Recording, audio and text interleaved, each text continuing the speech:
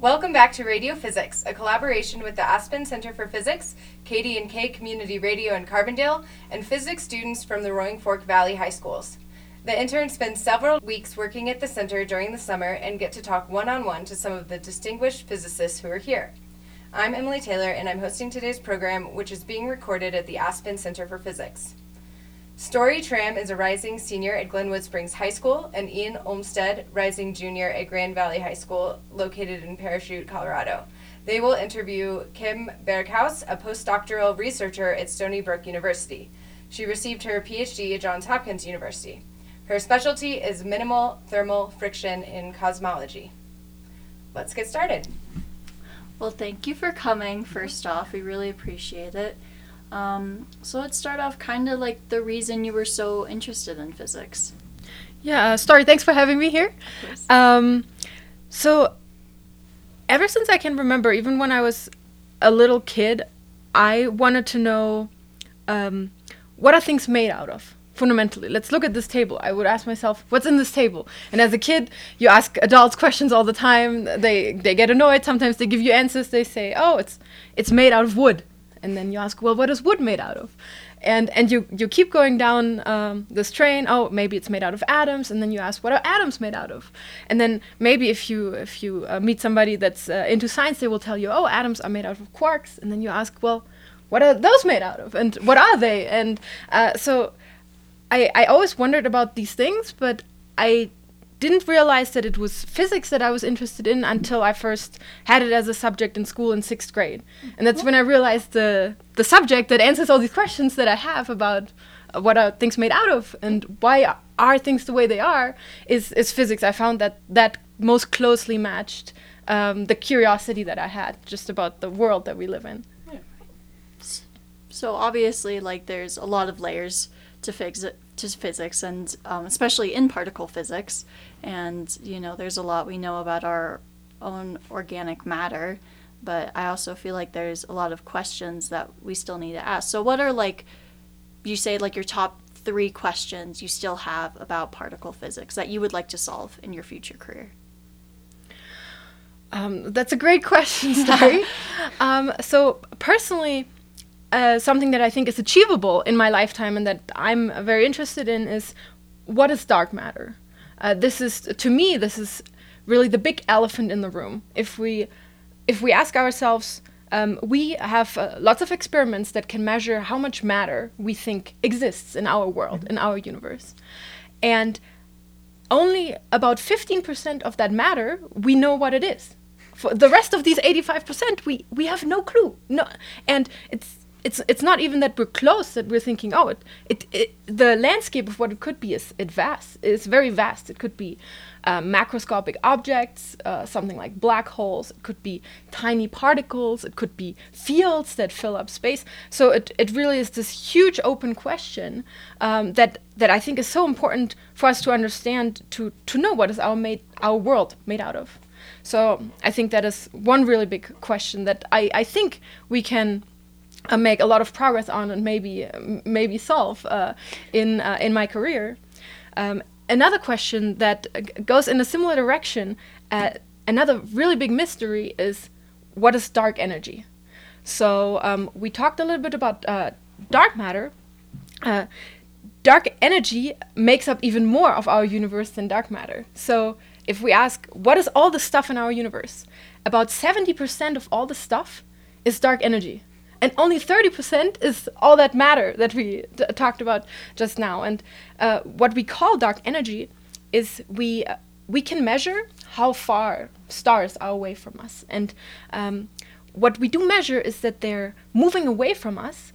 And they're not only moving away at a constant velocity, they're moving away and are accelerating in the speed that they're moving away. And we call dark energy being responsible for that acceleration, for that negative pressure that drives space-time itself apart. Right. And that is what we call dark energy, and that is another extremely important question that that I think in fundamental physics is another big elephant in the room. I think this question is more challenging to answer than dark matter. It's more difficult to investigate. So I'm not sure if we will find the answer to this in my lifetime. Can I ask why it's more difficult to figure out what dark energy is made of in comparison to dark matter? Yes, that's a great question. So so I'm a particle physicist and a cosmologist, and in particle physics, what we study is interactions between different particles. So our world is made out of particles. Everything you know is made out of particles, and they talk to one another through forces. So examples that you're probably most familiar with are electromagnetism. Things are charged electrically, they can be charged magnetically, right. And that gives interactions between things. The big mystery about dark matter seems to be that so far it doesn't seem to be talking to anything that we understand well. So if we ask, are there forces between the stuff that we understand and the dark matter, so far we have not detected one, except for gravity. So the only interaction that lets us know that there is this dark matter is gravity. But beyond gravity, which is a very weak force, we have not been able to find direct evidence. But there is a very vibrant and right now growing program going on in particle physics where people are building many, many experiments looking for those interactions. And so a very simple example is, let's say that dark matter talks to atoms, to quarks that everything is made out of. Then what we can look for is we can build a giant tank, and we know that dark matter is around. We know it's moving through us. So we can look for dark matter coming in and hitting something we can see, and then we can measure that. And that would be direct evidence. So we have many, many experiments like that are looking, and so far it seems like dark matter is very weakly interacting with, if at all, non-gravitationally. But if we find that very weak evidence, then we can start probing it very exactly and find out exactly what it is, what its properties are, like what the strength of the interaction is. So there's hope and very reasonable expectation for us to think that there should be interactions between dark matter and our matter that we can measure. The more difficult thing with dark energy is that we don't necessarily have the expectation that it talks to us beyond gravitational interactions. That makes it very difficult to probe directly and to investigate what exactly it is. Fair enough. So you said the dark energy had more to do with space and everything. So if that would be like, would you say that's a bridge between astrophysics and particle physics? Yeah, Ian, very nice question. So really, astrophysics and particle physics, the questions, what is dark energy and dark matter, they're very interdisciplinary questions. Yeah. Because they're such difficult questions. Because of that, we need all the different type of probes we can possibly come up with. So I told you guys about experiments looking for direct evidence. That is kind of the particle physics approach. You build an experiment, you try to measure it directly. Then in astrophysics, there are many telescopes that are very precisely measuring the property of space. For example, they're measuring the expansion rate, which tells us how much dark energy there is. And they're also, in astrophysics, there are also many probes that tell us about how much dark matter there is. So all of those things, particle physics, astrophysics, and cosmology. So cosmology is the study of what happened early in the universe, and astrophysics is looking at what's there today and what are the probes today. All of those things are very closely intertwined. And to answer those questions, we need the tools from all of these areas to bring them together to really nail down the properties. Yeah, like a combination. Yeah, exactly. For sure.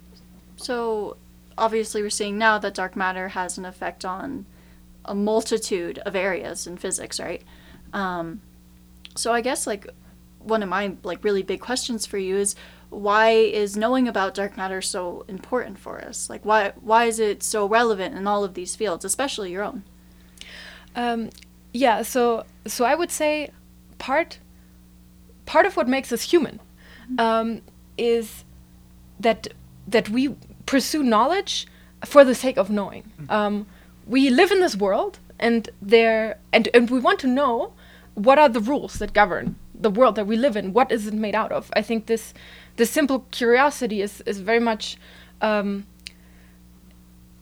something that we're curious about the world. We need to similar to how we pursue art, we pursue fundamental questions, and very often out of investigating fundamental questions, progress in technology is made as well. But I would argue that even, let's say we answer this question, we find out what dark matter is, and we find that we can't build a cooler iPhone with it, right? Then the fact that we know this, and our future children in elementary school, we can now tell them what is dark matter made out of, right? I think that is worth so much, because when there are other children asking, well, what is this stuff, now we can tell them, and us as a generation, we're producing this knowledge. It's wonderful. Yeah, I 100% get what you mean with the whole, like, bringing the whole generation forward, because as you said, when you were a kid, you asked a lot of questions, and eventually adults would just get annoyed and, just give you an answer, so now if we do answer those questions, like, I get what you mean with the whole, like, being able to teach them and being able to answer those questions, not just, get annoyed of all of them. Yeah. No, and I think that curiosity is definitely important, considering, I feel that we don't know as much as I think we portray we do about the universe and where we come from and everything that's around us, because there's so many different elements. We don't even know if there's any other existing life beyond us. And do you think that studying this dark matter and those relative ideas, do you think that could have any possible way of telling us that those things exist?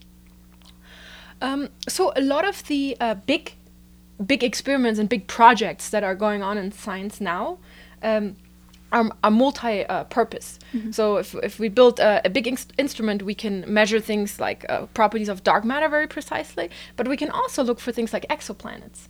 Mm-hmm. And that then tells us, okay, what other planets are out there? What other properties do we find planets similar to ours? Mm-hmm. And those questions are certainly connected with what type of life can be on other planets. So I think a lot of the big questions, because these experiments cost a lot of money, so they're multi-purpose, and investing in them drives us forward along several different axes.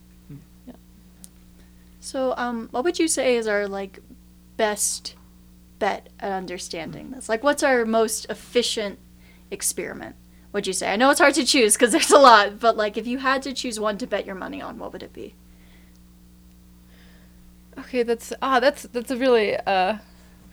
really tough question. So let me answer by giving a little bit of context. So for a long time, for about the last 20 years, a big theoretical bias of what we had a very specific theoretical bias for what dark matter was. We thought it was a particle of a certain with certain properties, with a certain mass, that we thought interacted with us through something called the weak force. That is a force that we also have in the visible sector that we understand well, and we put a lot of effort into looking for that type of dark matter, and we didn't find it yet. We're still looking. What right now the field is shifting to a lot of resources towards is looking for a slightly different type of dark matter, and that is called axion dark matter. And an axion is quite different from what we looked at before. What we looked at before was really a particle. It comes in, it hits something, and we're looking for detecting that hit happened. An axion has very different properties. It's much lighter, and when something is much lighter, you can think of it, instead of it being localized as a particle, it becomes more like a wave, like a classical wave that fills up space. And that is, right now there's a huge effort going on in particle physics to basically look for that type of dark matter. And it's there is a wide range where we can have this wave-like dark matter. But I think within the next 20 years, we will probably explore the the majority of it. And if I had to put my money on something, which I wouldn't want to do, but if I had to, I would put it on that effort. Yeah. Right. So obviously our ideas about this have shifted over time. And it then it could be likely that we shift this again, right? But do you think that those experiments that we're doing now, even the one that we did before the Axion, that we couldn't really find anything, do you think there's the possibility that there's different types of dark matter that have different masses? Okay, so you're asking a very good question. So when we build these experiments, one very simple assumption that allows us to kind of determine what to look for is we say, oh, what if this is all of dark matter? We know roughly how much dark matter that is. Let's say it's all this. But what you're asking is, oh, could we have dark matter that's like a particle, and then some that's like a wave, and then some maybe that's in a black hole. And of course, that is a possibility. And we, in our experiments, we also look for subfractions of dark matter and try to see would we be sensitive to subfractions. It would make it, of course, more difficult, because in a way that would allow it to kind of hide in all the places that we're looking at. In theoretical physics, there's this principle that you always want to try to explain things as simply as possible, just because your bias in a way would be why would it be more complicated if it could be simpler. Right. But in recent years, especially because we so far haven't found dark matter, people have looked at more complex behavior for dark matter. They look for dark sectors. So what if we had a multitude of different things that maybe talk even with itself? What if dark matter had forces that talk with other dark matter, but not with us? So people are also right now looking for that, and that connects again to what Ian was asking about astrophysics. There are a lot of probes going on in astrophysics because dark matter is everywhere. So there's a very interesting program going on where people are asking, what if dark matter interacts with other dark matter? What can we learn from that? What if it doesn't talk to us at all? So yeah, it's certainly a possibility, and we don't know the answer yet. So the field is exploring in a lot of different directions, and it really depends on who you ask, on what they tell you is, their preferred dark matter candidate, so to say. So do you think if those other, all those types did exist, if those subfractions were the reality of dark matter, you saying how some of them might only interact with other forms of dark matter, does that say anything about the dimension of our universe and kind of how we're proportioned in it? Do you think that makes our organic matter more rare in that sense then, if dark matter is to be so that it only interacts with itself? Yeah, so this is an again excellent question, Star. Thank you. So the thing about dark matter, the thing about any theory really that you want to consider, that you think is a good theory of nature, is you want it to be self-consistent. You don't want it to only explain your one experiment. You want it to explain a multitude of experiments, right? Because the laws of physics should hold up in several places. So one very important question when we ask about what is this dark matter that we're looking for today in the lab would be, based on what it does, based on how it interacts with us, how would it come about in the early universe? How would we have made it? And the fact that basically we have 15% of ordinary matter and 85% of dark matter, those numbers are still pretty close together, right? It could have been orders of magnitude different. There was right, but they're pretty close together.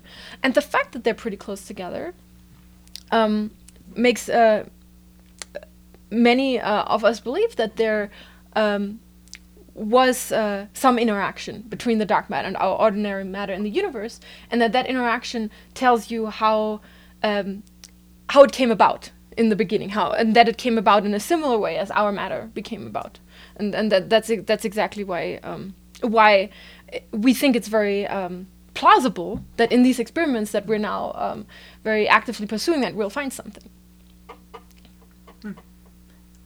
So do you think, like, so knowing about this dark matter, tracing it back to how we first came about and the Big Bang, I assume, and all this, do you think that if we learn those properties, we can better define, like, our universe? Because I know that we've kind of determined that, you know, we probably have a flat universe. It's continuous and ongoing, but do you think that if we discovered that particle, that it could possibly even challenge an idea that we've had for years, such as that? So for sure, if we find out what dark matter is, we will learn so much more about the early universe. And it is difficult for us to know exactly what happened in the early universe, but we do have some data that we measure from which we can infer what we think happened according to our models and our theories. So there are two big probes that tell us a lot about the early universe. One is the cosmic microwave background that formed when the universe was about 100,000 years old, and that is basically backlight from the very early universe. So we had all of our visible matter, also the dark matter sloshing around in the early universe, and eventually electrons combined with protons into hydrogen, and they stopped interacting so rapidly with the photons, and after that the photons don't interact anymore, and they just travel through the universe, and those are the photons that we measure. And because they're largely undisturbed, they carry a lot of information of what happened at that early time. Then the other big probe that we have in the very early universe, even earlier than the cosmic microwave background, when the universe was less than a second old, is from what we call Big Bang nucleosynthesis. And that is when basically we started having, so we have in the very early universe we have quarks and we have gluons, and that's what we call the quark-gluon plasma. And eventually the quark-gluon plasma forms protons, and and not only protons but also other light elements like lithium and helium. And we measure those abundances today, and that tells us a lot about the processes very early on, how these things formed. So these are the two big probes that we have from the early universe. And before that, it's very difficult for us to really know what happened, but there are many theories of what happened, partly to answer questions such as, why do we have so much more matter than antimatter? And very smart people think about this a lot, and they try to come up with something that could have happened in the very early universe.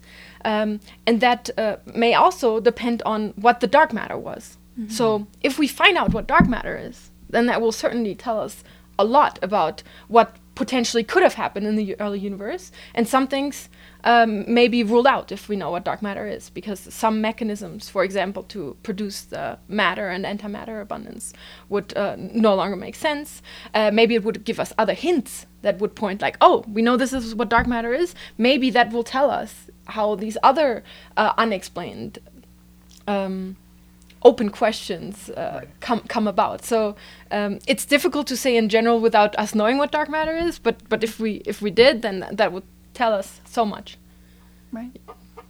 Do you think there's any like undiscovered like test or experiment or something in either particle physics or astrophysics that you think would help us like substantially or at all? Yeah. So a big question right now in the particle community is what is the next big collider we want to build? Do we want to build one at all? If we want to build one, do we want to build another proton collider where we shoot protons where we accelerate protons, or do we want to accelerate electrons, or even do we want to take something that are called muons? Muons you can think of, they're basically like electrons, but 200 times heavier. Oh. So do we want to take these guys and accelerate them together?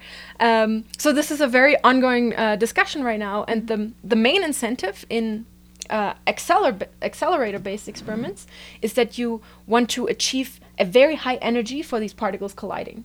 And if you can go beyond what a current experiment does, then you reach a completely different regime that you can probe of nature. You're basically probing length scales and energy scales that have not been observed before. So one direction that's of course very interesting is to go to higher energies. Right now at the LHC, which is the current most high energy experiment that we have, we probe up to energies about a couple TeV, and that is already really high. But with a next generation experiment, we can push that by 1 to 2 orders of magnitude, and that could then tell us about processes that happen there. So one example is, let's say dark matter is very heavy. So let's say it's heavier than a TeV. Then because it's so heavy, it would mean we couldn't have made it at current experiments because we don't have enough energy to produce it. But let's say dark matter is at 10 TeV or 20 TeV. If we had this higher experiment, we would produce it in copious abundances, and then we would say, oh, we made it. And when you make it in the lab and then measure it, you can measure all about its properties. So that would be so exciting. So one thing that's very exciting is to go to the higher energies. Yeah, that's awesome. Very exciting stuff. Thank you so much, Kim. We are just wrapping up radio physics, so thank you, Kim Berghaus, theoretical particle physicist who researches dark matter and dark energy. She is a postdoc at the Yang Institute for Theoretical Physics at StonyBrook University. Thank you again so much to Story Tram, who is a rising senior at Glenwood Springs High School, and Ian Olmsted, rising junior at Grand Valley High School. We hope you enjoyed this episode of Radio Physics. For more information about our internship program and events at the Aspen Center for Physics, please visit our website at aspenphys.org or follow us on social at Aspen Physics. Thank you so much.